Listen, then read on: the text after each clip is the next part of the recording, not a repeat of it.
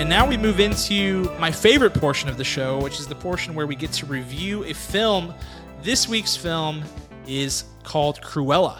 It's a Disney live-action movie. It's rated PG-13, runtime around 2 hours, 14 minutes. You can catch it in theaters or on Disney Plus with Premier Access if you shell out 30 bones for it. Either way, you can do it. It'll probably cost you $30 anyway. Anyway you slice it, whether you go see it in theaters, unless you go by yourself and drink water, in which case it will be slightly less than $30. So however you want to go about it. Yeah, you'll hate yourself. But that's an option, okay, if you want to save some money. But those are the places that you can watch it. If you haven't seen it, we are going to be slinging spoilers around, so feel free to go earmuffs or skip ahead to the end or whatever you need to do, and then come back and listen to the review after you've seen the movie. But Kirk, before we do our review, this is a movie that is sort of a spin-off, prequel, live-action thing that's tied to a very famous Disney animated film called 101 Dalmatians. And so I thought I would quickly test your knowledge on the first movie with a couple of queries, Kirk. A couple of surprise queries for you. Are you surprise gaming me right now? I am. This is not good. I don't feel great about it, but I am doing it. I'll try to take it easy on you. Just to get people in the right mindset for the review, including you, Kirk. Oh dear. We'll start easy. We'll start easy, okay? In that, and these are all questions relating to the original animated movie.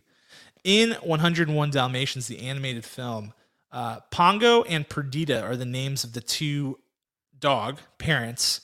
What are the names of their owners, or as they refer to them, their pets? Yes, Roger. Roger, correct. And Anita. Correct. Well done, Kirk. See, not too tough. Okay. Not too tough. The next question. Name all 101 Dalmatians. How many drawings did it take to make the final version of the film? No, I'm not going to do that. In that film, Cruella knows Anita, or they are related in what way? What is their relation to one another? Anita and Cruella. Oh, dear me. Is Cruella her great aunt? Incorrect. Cruella, your dearly devoted old schoolmate, Roger says. Her schoolmate, her old schoolmate. She is that crazy friend that people have that just like clings to them like grim death after high school.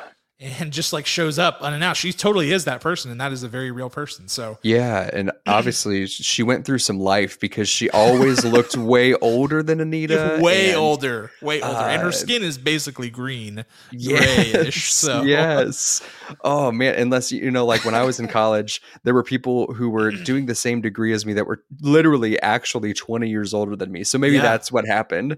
It was a college schoolmate. Maybe. Perhaps. We'll see. Perhaps. Okay.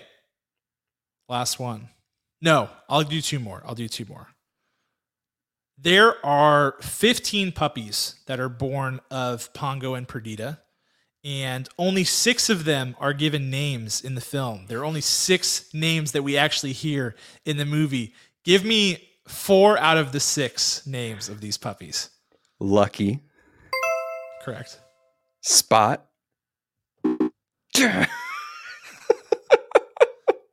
Try again. How about Daisy?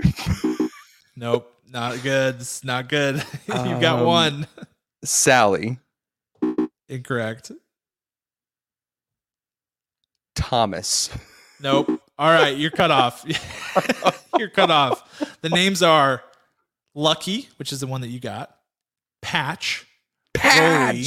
Rolly, which is the fat one. Dang it. Penny, Freckles, and I need to look at my notes. I forgot the last one. Penny, Freckles, and Thomas. I'm doubling down on Thomas. No, it's not Thomas. I need to pull up my notes again. I forgot. How did I forget? We'll never know. How did I forget? Oh, Pepper. I knew it was another P. Penny, Pepper, Freckles, Lucky, Rolly, Patch. So You Okay. got 1 out of 6, and I got 5 out of 6, and I had notes. So I think you actually, in a way, did better than I did because I couldn't find my notes in time. Okay, last one. Oh no, there's more. Oh, cool. This is the last one. In the movie, Roger sings a total of 2 songs. The first one that he sings, of course, is his smash hit, Cruella de Vil. Cruella de Vil, you know that one. And the last one he sings at the end when they decide to keep all the puppies. What does he name that song?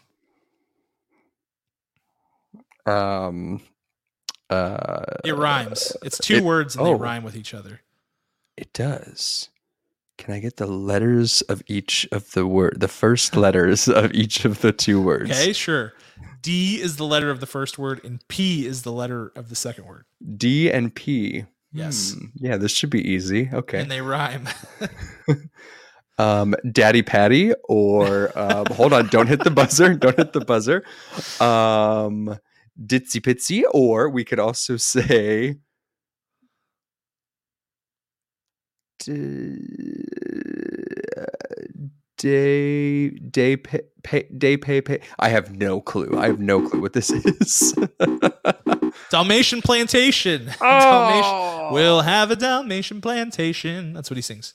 Okay. Sorry, Kirk. That was unfair, but I just wanted to get people back into that mind frame of that old animated 101 Dalmatians film. All right. Sad. But well done. You got the first failed. 2 correct. No, you got the first 1 correct. So it's okay. You did better, literally did better than I do in 90% of the games that we play. And you were surprised. I'm usually prepared. I don't know. It's one of those things. All right. Moving right along. So we're talking about Cruella, and it's my responsibility to synopsis it. And I have to say, Kirk, I really toyed with the idea of doing a song parody synopsis, but I just didn't have the time to get the lyrics. But I was going to do a Cruella de Vil. Maybe I'll finish writing it and post it. I don't know. But I'll just be boring and do a boring talking synopsis instead. I believe in you. I want to see this. So yes, would you like me to sing? Would you like me to hum Cruella de Vil underneath you, or possibly trumpet it? You know. Yeah, sure. That works. Would you like a hum, or would you like? I think a hum would be good. Okay, cool. Feeling it. All right.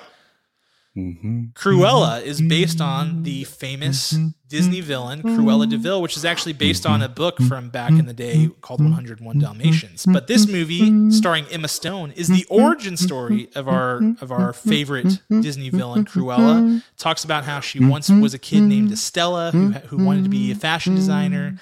She lost her mom at a young age and then became a fashion designer, and how she sort of battled that duality of Estella and Cruella in her mind. So that's Cruella. Beautiful. Well done, Kirk. Anything else I need to add before we dive into this movie? Any other parts of the synopsis? Well, I was focusing so hard on my humming that I didn't hear a word. Basically, this movie is an origin story about Cruella. It talks about how she is actually Estella who ends up being an orphan because her mom dies and ends up becoming a fashion designer, and the rest is all the plot of the movie. So there you go. No, that's it. That's everything. All right, let's dive into our superlatives. The first one we always do is, of course, and the Oscar goes to. That's the name of the category, and it goes to the best actor in the film. This one's going to Miss Emma Stone. Man, Emma Stone, the range, the professionalism, the fearlessness to take on this role, which feels like such a risky career move for someone who's as accomplished as her, and something that she certainly didn't need to do.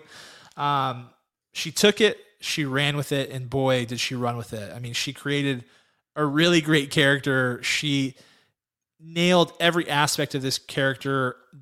Like I said, the duality of like this, there's this Jekyll and Hyde sort of theme going through this movie with Estella, who is her, who she is when she's good, and then Cruella, who is her when she's just untamed, uncaged, when she's her, sort of her true self. And man, she created 2 different characters. It was really remarkable. It was actually, and I know this is the sort of the line that everybody's drawing together is like Joaquin Phoenix's Joker, about how he acts differently when he's the Joker. That is what was going on here. She had different facial expressions, different inflection, a different walk. Her physical acting was totally different. Everything was totally different when she was in that Cruella mode.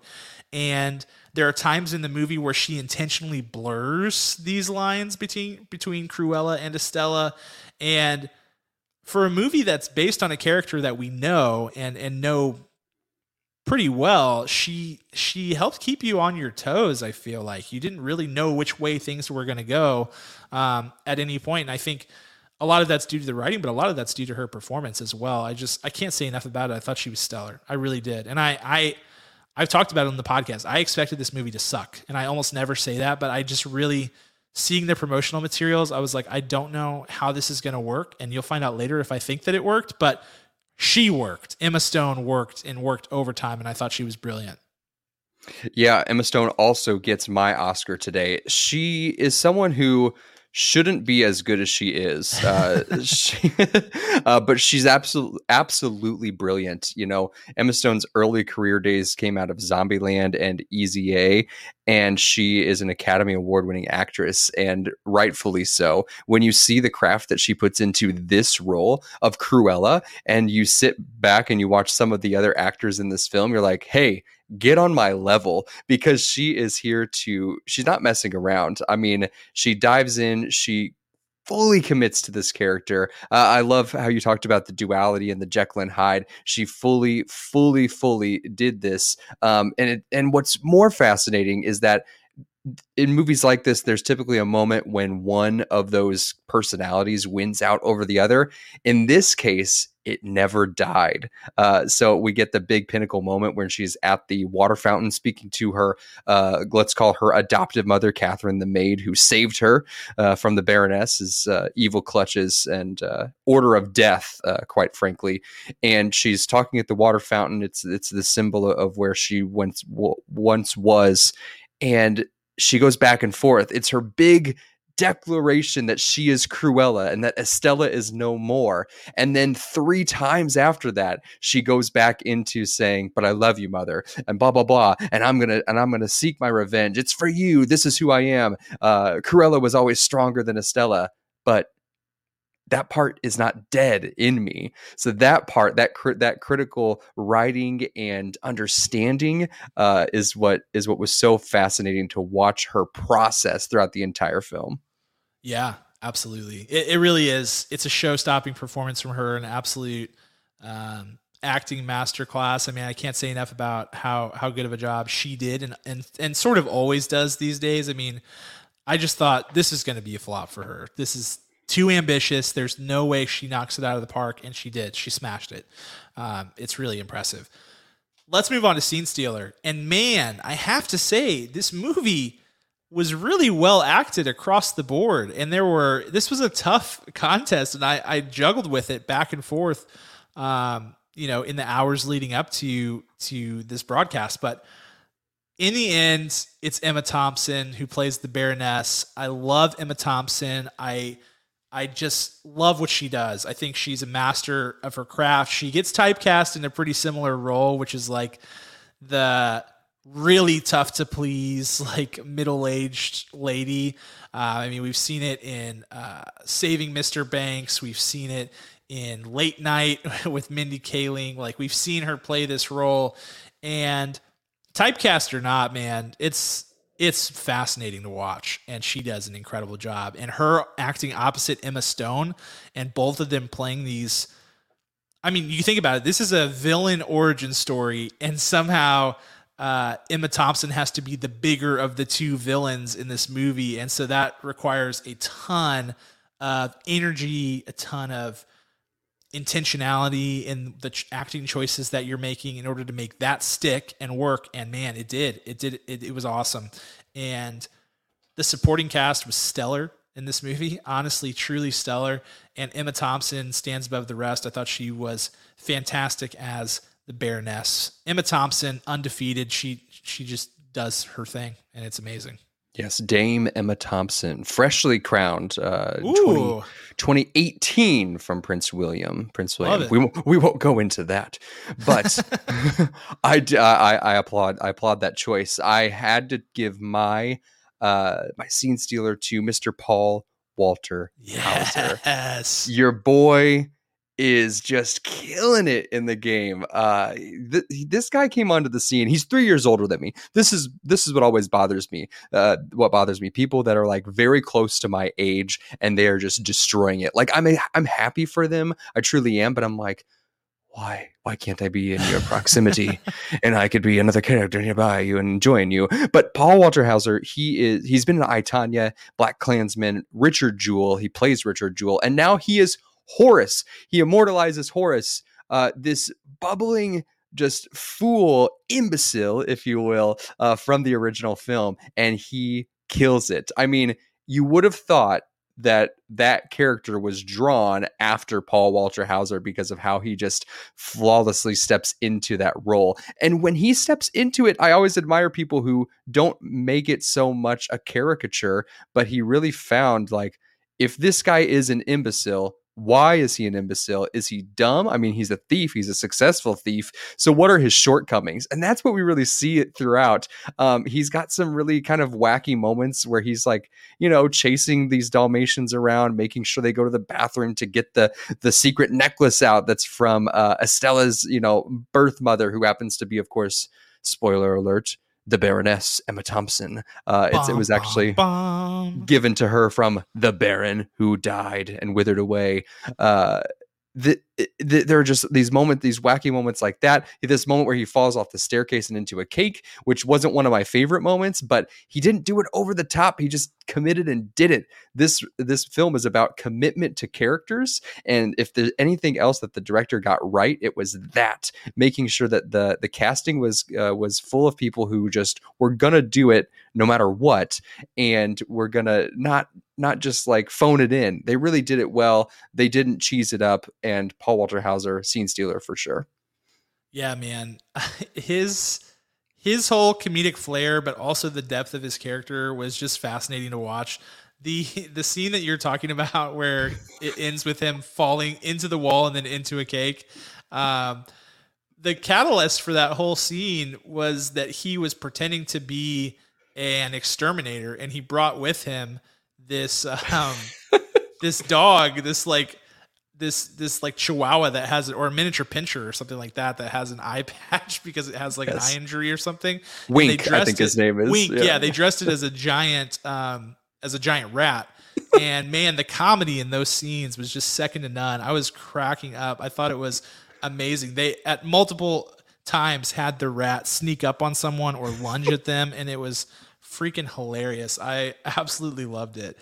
And it wouldn't work. It wouldn't have worked without Mr. Hauser there. I mean, just crushing it.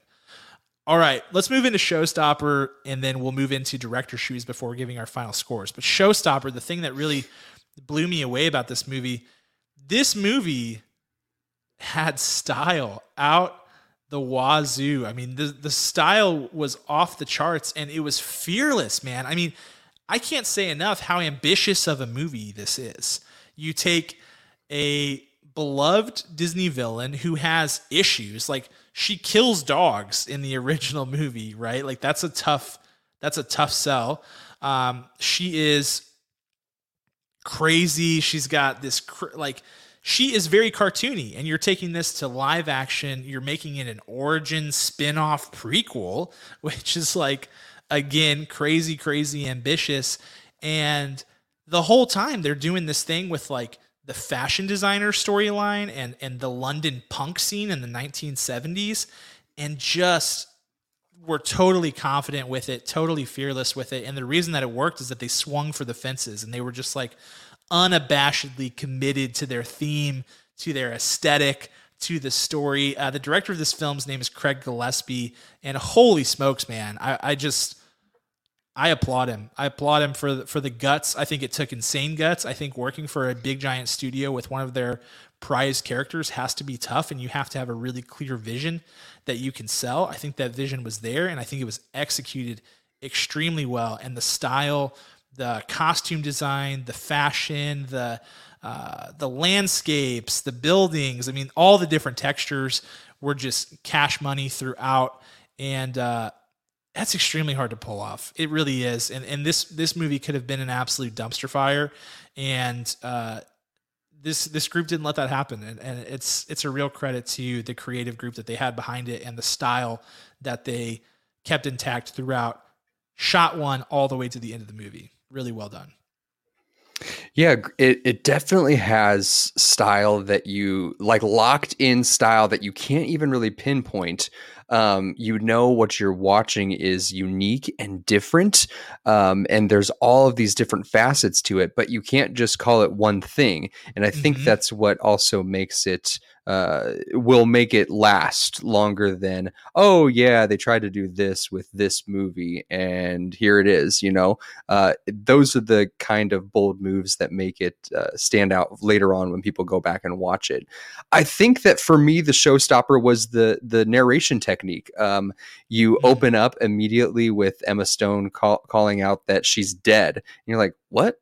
You're like, hold on. No, this is a prequel. She's not dead. I've seen this. You got ways to go before you die. And quite frankly, we heard on my 101 Dalmatian knowledge, but I can't quite remember if she does die at the end of that movie. But there is 102 Dalmatians. There is. But I have never seen that, nor will I ever, unless you pay me, and then I will gladly watch it. But what I'd like to say about this is that the narration tool worked throughout. It wasn't campy. Narration tools can sometimes become that. They can sometimes lean too hard into it to fill in the gaps of things. But really, the narration technique on this really shaped the story and really gave us the insight that was needed. We had so much wonderful dialogue from Emma Stone, but it couldn't have been as good if we didn't have the strength of her inner monologue coming out. The only monologue we get from Emma Stone, and she has a lot of dialogue, is when she's confronting her past. Once she finds out that her mother isn't really her mother, Catherine, that she was her adoptive, like, just safeguard mother. She has that big monologue where you don't even see the fountain after the initial wind up shot. You just see Emma Stone as Cruella. So that tool, they knew that they needed to allow Emma Stone to be able to really have a big moment. I talked about Monologue Mondays. This would be a great Monologue Monday. Getting a crazy wig and putting that on and doing that scene, that monologue that she has at the fountain. I just think that the narration tool is difficult to work well, and it really did work perfectly in this film. That's a great insight. And also, I think you just volunteered yourself to do this monologue. So congrats, and good luck on finding a half and half black and white wig. I think that will be a bit of a, without going full Bride of Frankenstein, I think that will be a tough get, but yes, best of luck to you, my friend. Best of luck to you. Thank you. All right, moving on to the other side of that coin, which is director's shoes and what we would change about the film, or what notes we would give. I have to go. So this movie, spoiler alert, I think they pulled it off. I think they pulled this movie off, but there are some things that that could have been changed. I think the biggest one for me is they crescendoed a tad early in this movie, and they brought it to a really nice, what felt like a really final climax in the movie, and they did it about 35 minutes prior to the end of the movie. If I'm just eyeballing it, I don't know exactly when it occurred, but it was a smidge early. Like I said, I saw it in theaters, so I don't actually know exactly what the timestamp was. I was lost in the whatever the movie spectacle, the spectacle, yeah, the mirage. But anyway, it comes and you think this is the end. This is the end of the movie. They have this big thing. There's the reveal with her. She's like about to be killed, basically. She's like going to be set on fire from this baroness who is her birth mother. That's all revealed. That well, that's revealed later, but it was, she knew that it was Estella the whole time. She knew that it was Estella the whole time. That was Cruella. And even though she was working for her, she knew that it had to have been her. And there's this big scene. She almost dies. It's a whole thing. And she survives it. And you think, okay, they're going to just kind of ride this out to a resolution. No, they bring it all the way down, and then they bring it all the way back up for another big finish, in which it's the final confrontation of the "I know you're my mother, why'd you get rid of me?" that whole deal.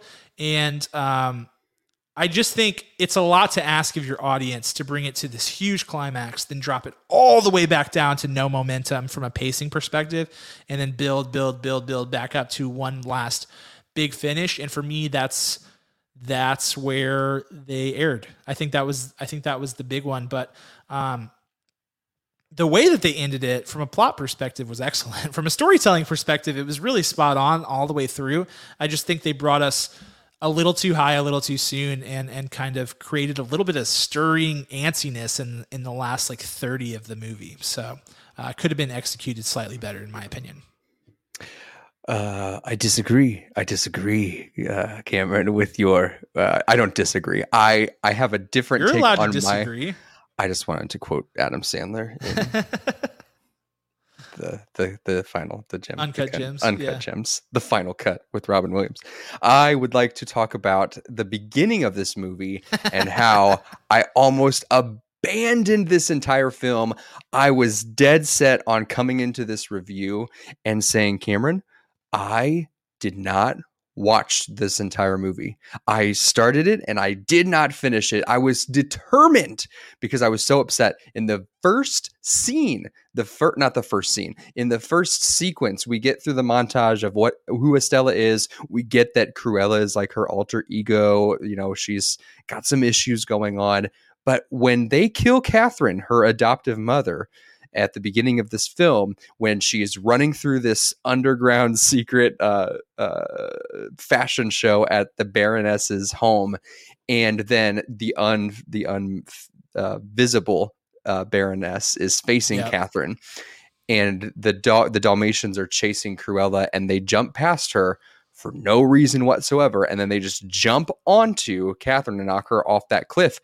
I was so annoyed. Yes, they clarify later, but oh my goodness, was it so frustrating. And I think that there's a different way to tell that. I think that there is a different way to set that up. I don't know what it is, but it didn't make sense in the way that they cut that scene, the way they edited that scene in which they were chasing the dog that Cruella had, the dog and Cruella, and then they jumped straight over her and killed her mother. It didn't make sense. It bothered me so badly, pretty much up until the scene that you're talking about when the Baroness tries to light Cruella on fire, and then you're like, oh, they fix it. They're unraveling it. This is what actually was happening. That scene put such a bad taste in my mouth. I was determined not to watch it. So I watched it in 2 sittings. I came back at it and I was like, oh, wait a second. The second half of this movie really has it going on. Before that, there's also too much fashionista stuff, diving like deep into it, where we didn't even need that much. I mean, your movie's almost 2.5 hours. There was a lot of fluff that could have been cut out during this. So reshape that opening scene, because man, did it drive me bonkers. And to this day, I mean, I watched it yesterday. To this day, I am very frustrated by it. One day later. And I just got to say that there's a better way to do it. I don't know what it is, but goodness, it made me mad. And I'll if I ever watch this movie again, I will skip that scene and just keep going, because there's so much good past that. So often we get movies that mess up in the middle. This movie started getting good in the middle and just kept going well, in my opinion. Yeah, it's a pretty jarring scene to see somebody early in a movie that you're feeling it out, right? To see someone pushed off of a cliff by 3 Dalmatians, like in slow motion, you're like, well, that is absurd. Yes. Like they there's no other thought that can come into your mind other than that, because it's like, oh my gosh, and like the history of the character and the Dalmatians, and you're like, is this the origin? Oh my God. It's like you go through that whole thought process. So I totally get that.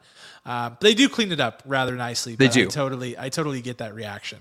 The whistle, the dog whistle, and she's, it was that the reveal was bigger than just that it was also the Baroness was her mother. And there was a lot of stuff baked in there. I just wish they would have taken a little bit more time with it to really understand how it would resonate with me specifically. Sure. When I watched it at home. So I think that's a fair ask going forward. I agree. All right. Well, let's move into final thoughts and scores.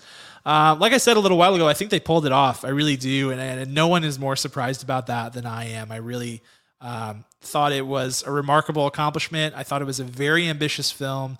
So kudos to them. I think they did an excellent job. I don't think it's a perfect movie. As I said, I think there are some things that they do differently. There are some things that they have to retcon about this character in order to make it work in today's world. For example, her not killing Dalmatians, and skinning them for their coats.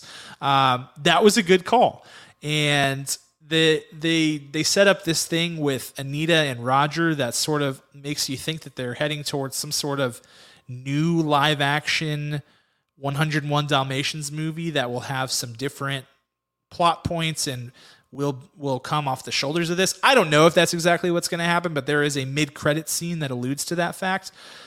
So they have to betray the original source material a little bit, but I think overall it works in this case, and I'll be interested to see how they do going forward. I expect this to be a smash hit for them. I expect it to be something that has staying power, that people talk about, that people want to see, that word of mouth is very kind to, and I'm putting this movie in great territory by giving it an 8.0 out of 10 kernels. So 8.0 out of 10, flat 8 for Cruella. Very nice, very nice. I love how you called out about the mid-credit scene with them, because it really does look like that's what they're setting up. At the top of this film, as I was enraged over the the opening sequence and how Catherine died, I found myself just staring deeply into the eyes of the animals. They are all CGI to some degree. Yeah.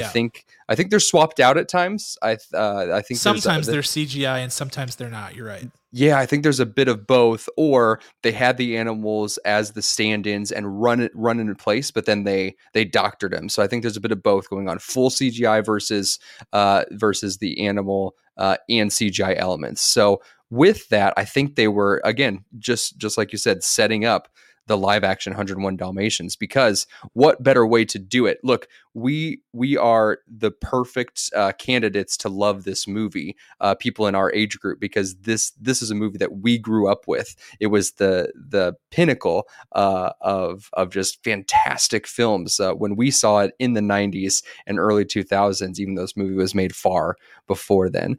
Those moments of getting us back to the theater, they couldn't just make a prequel cartoon. My wife and I discussed this, Aubrey. We said, why not just make a prequel cartoon? Well, I'm not going to go really see a cartoon, but I will go see Emma Stone, Academy Award winning Emma Stone, take on this evil character and see what happens. Absolutely. So the setup for the CGI character dogs, that threw me off a bit as well. I didn't talk about it in director's shoes, but I get it. And honestly, it was done well, because there weren't that many moments or that many shots of technical shots of the animals. I think it's great. I liked how Roger and Anita both developed. I didn't like where we started with either of them, but I really liked where we ended up with each of them. And seeing that move forward into that will be super exciting. This is Cruella. The beginning made me upset so much that it doctored my score hard. And I wish that someone would have raised their hand and said, listen, this doesn't make sense. The payoff's not big enough. That's why this comes down a little bit, but the style was great. Emma Stone was great. I'm going to give this a 6.0 out of 10 kernels. Yeah. All righty.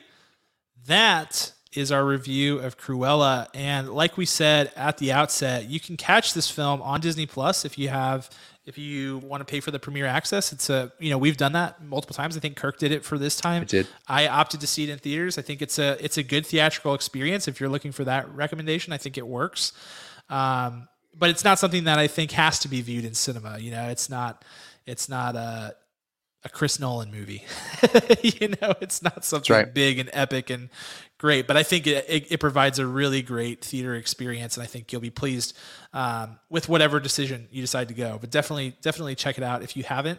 That's Cruella, and now we get to jump into a Schoolyard pick, which I think will be intense to say the least. Kirk gets our first pick here.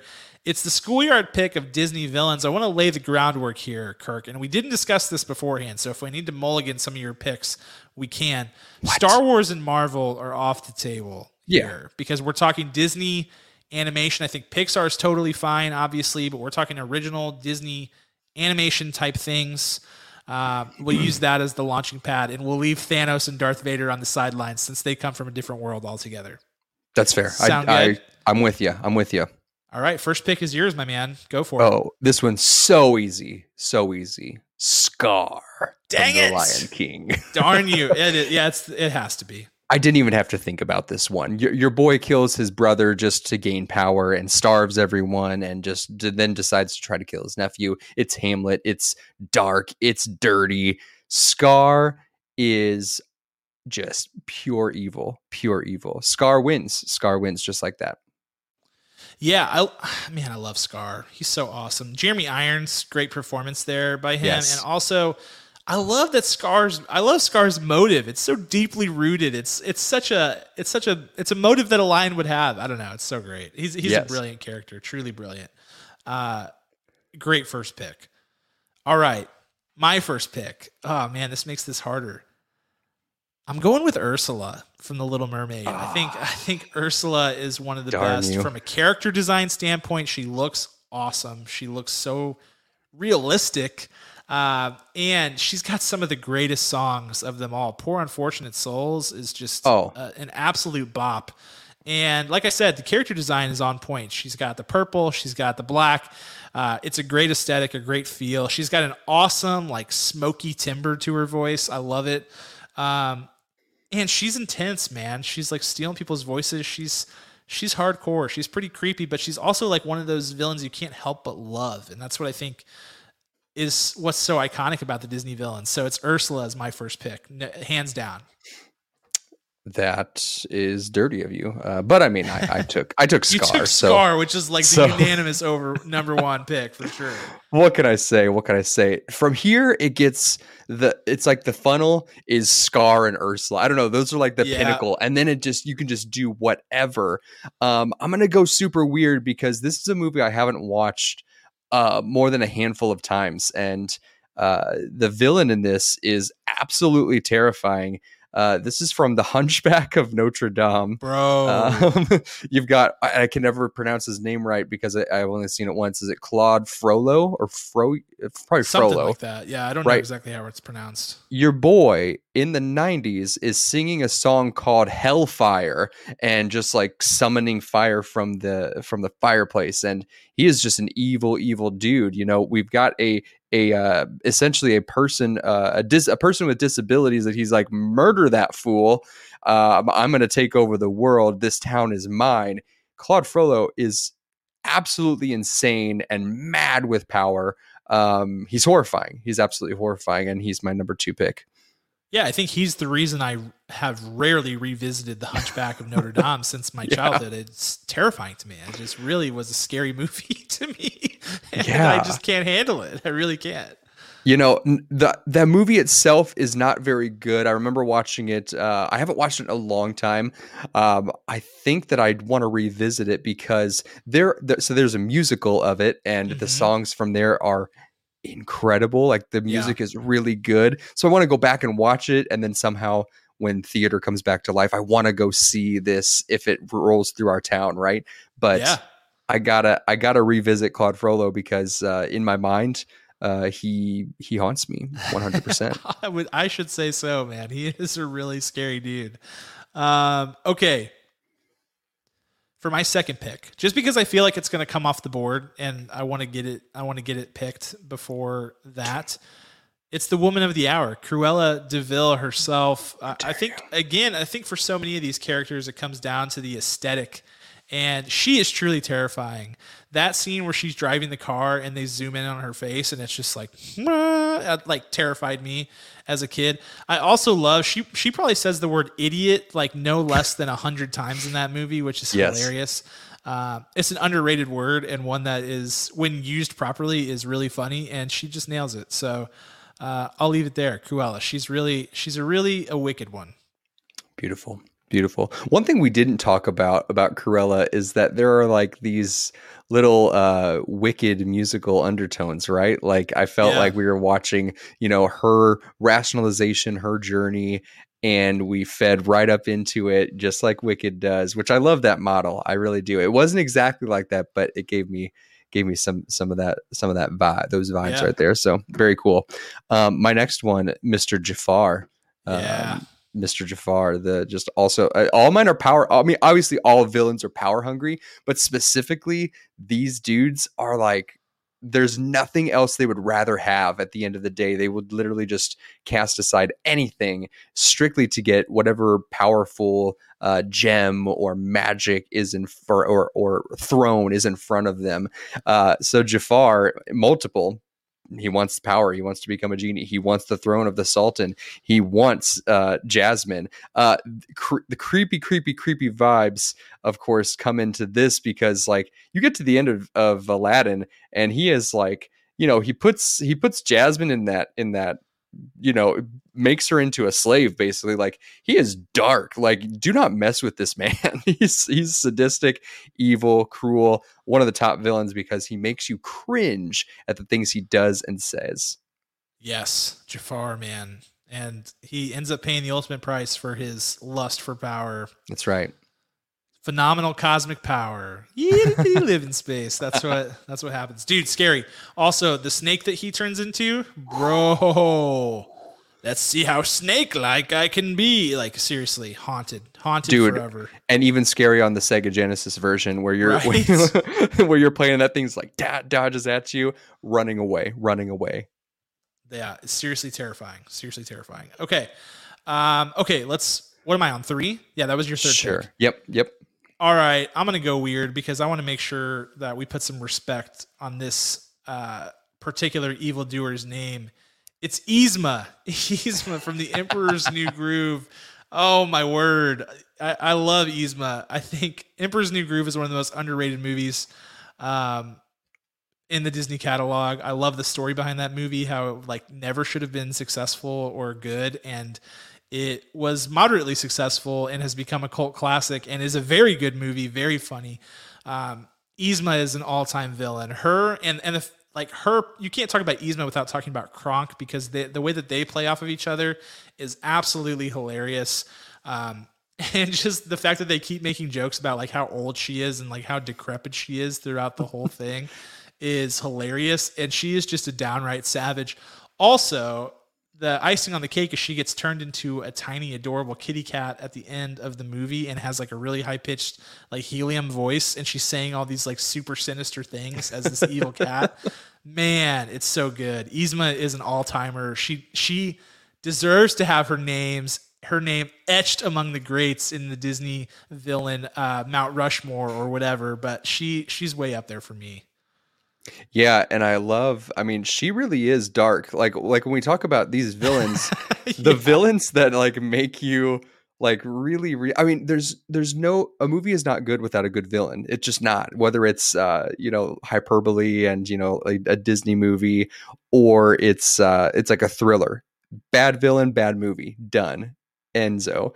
That scene where she's trying to poison Cusco at the dinner table, it's all super dark. Like the lead up before that, when they're in the lab and right there at the dinner table where she's like going at it, and then he passes out, but they're like, give him more, like the whole thing is the like, whole movie is her trying to actually kill him. Yes. Like with anything that happens to be around. Like at one point she tries to stab him, she tries to like throw him off of the cliff. Like there's endless ways, but her only goal is to murder Cusco.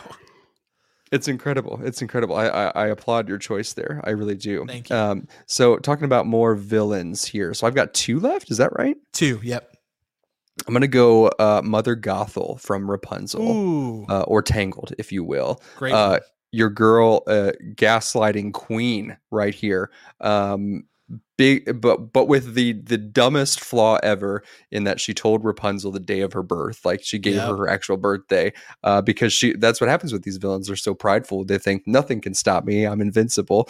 Yeah, your birthday is the same day as those silly lanterns. Congratulations. I'll be by then. Mother Gothel, she is horrifying. You get her under that candlelight. You see her eyes, and it's really really scary. And then she like beats up those the brothers, the twins that are after Flynn Rider too. Like just takes them down by herself. Like she is a beast that I do not want to tango with. Mother Gothel for the win here. Yeah, you don't want to meet her in a dark alley. That's a fact. That's a fact. She's horrifying. All right, I'm looking at the board here, and between the two of us, we've got 3 total picks left, and some big names are going to be left off the board for sure. Yeah. So we'll have to do honorable mentions because I think some people are going to get mad. But listen, we got to go with our heart here. We got to go with our heart. This is tough. I think I'm going to go Gaston. I think Okay. Gaston is excellent for every possible reason. He is so self-absorbed. He has an impeccable singing voice and has incredible songs. It's time to take some action, boys. It's time to follow me. It's just so epic. He has that song. He has the Gaston song. Where he just flexes his vocal muscles there. And who was it? Luke Evans, who played him in the live action film. Yep. Incredible singing voice on that guy. Just like remarkable. It's perfect casting.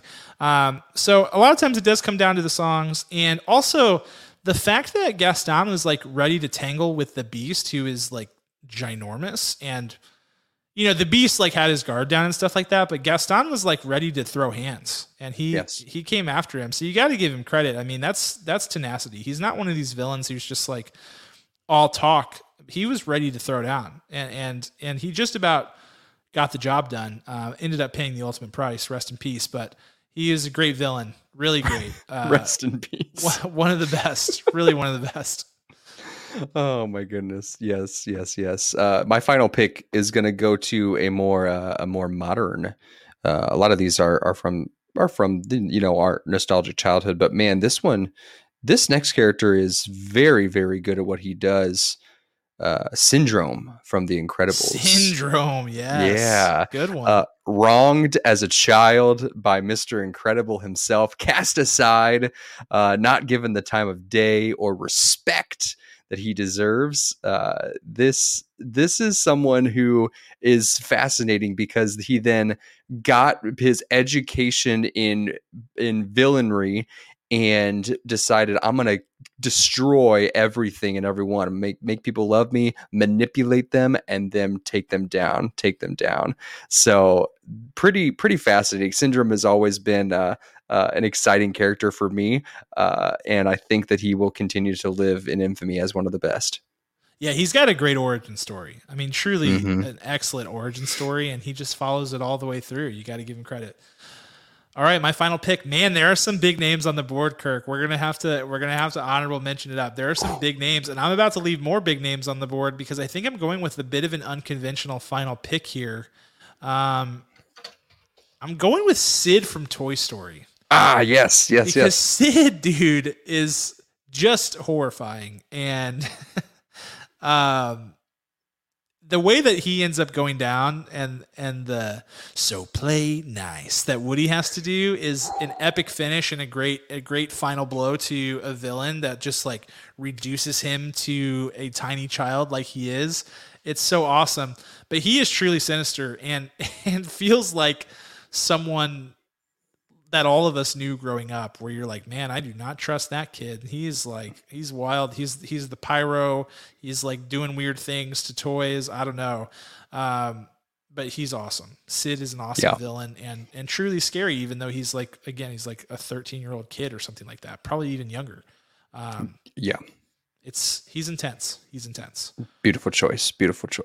All right. So there's our picks. We're going to definitely take this one to social media. I can't remember. I think you're on tomorrow, but I'm going to come up with a graphic that shows our 5 and then ask people for their 5 because we left some big names on the board. Should we do honorable mentions?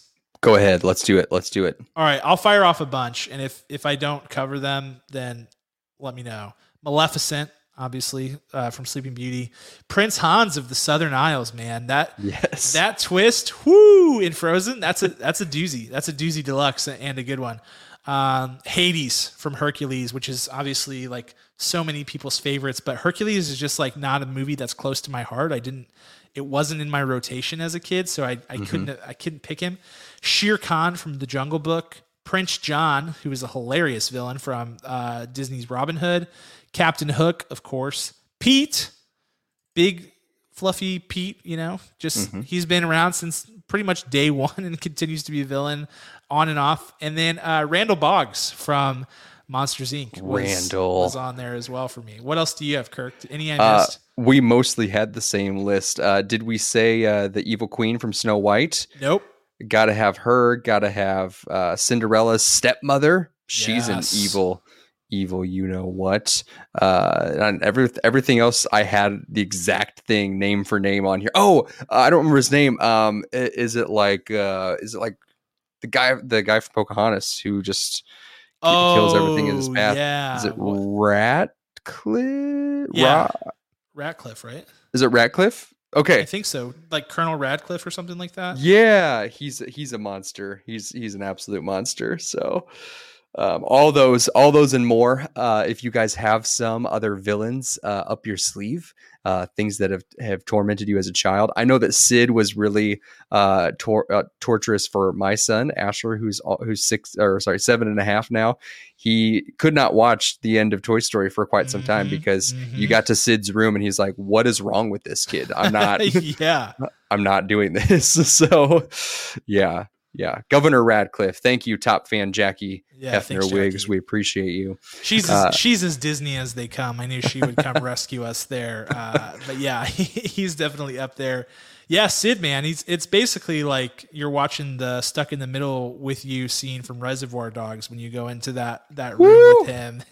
It's like so scary. It's the kid equivalent of that. It's like, oh God, what's going to happen in here? Oh, goodness. So scary. All right. Well, that's our top 5. That's our Schoolyard pick. We will share out our list so you guys can appropriately roast our picks and tell us why we're dead wrong. I'm looking very much forward to that discussion. I think it will be a good one. But that's our show. It was a fun one. We got to review Cruella and talk about lots of fun things that are going on. We will be back at you next week. This time we know the movie we're reviewing. It's going to be A Quiet Place Part 2. If you haven't seen that, the first one, you can rent it on VOD, and you can also buy it. I got it for like $8 a couple of weeks ago. I don't know if that sale's still going on, but like, get it while it's hot, guys. It's a great movie. One that I think is going to be an iconic one for our generation. I think it's a big one, and we'll be checking out the sequel this weekend, fresh off of its $57 million opening weekend. So join us next week to chat about that. We are officially 1 week away, as of tomorrow, Wednesday, 1 week away from Loki. When that show comes out, we are going to be back in the spilled popcorn machine, giving you guys episode recaps, speculating on all the things that are going on with Loki and the larger Marvel Cinematic Universe. So we will get you all every bit of information you need about Loki and beyond whenever that comes on. As always, you can connect with us on Discord. We would love for you guys to join our Discord server. This is where we treat it basically like a group chat. We talk about movies, we share memes, we talk about recommendations. It's a great place if you're looking for new shows, get recommendations, laugh at some funny memes. If you love movies and TV, which I think almost everybody does, you got to join our Discord. It's a really good time. Also, we have a new email address, contact@popcorn4breakfast.com. You can reach us there if you have questions, feedback, anything. Just reach out to us and we'll get back to you there. Other than that, thank you so much for being with us. As always, we are going to play the show out with our original music by the band Rhetoric. You know those guys. You know the name. You know the music. It's incredible. Go check those guys out on Spotify, Apple Music, Amazon Music. And thank you to our executive producer, Ryan Spriggs. As always, we will catch you guys next week. Talk to you then. Bye.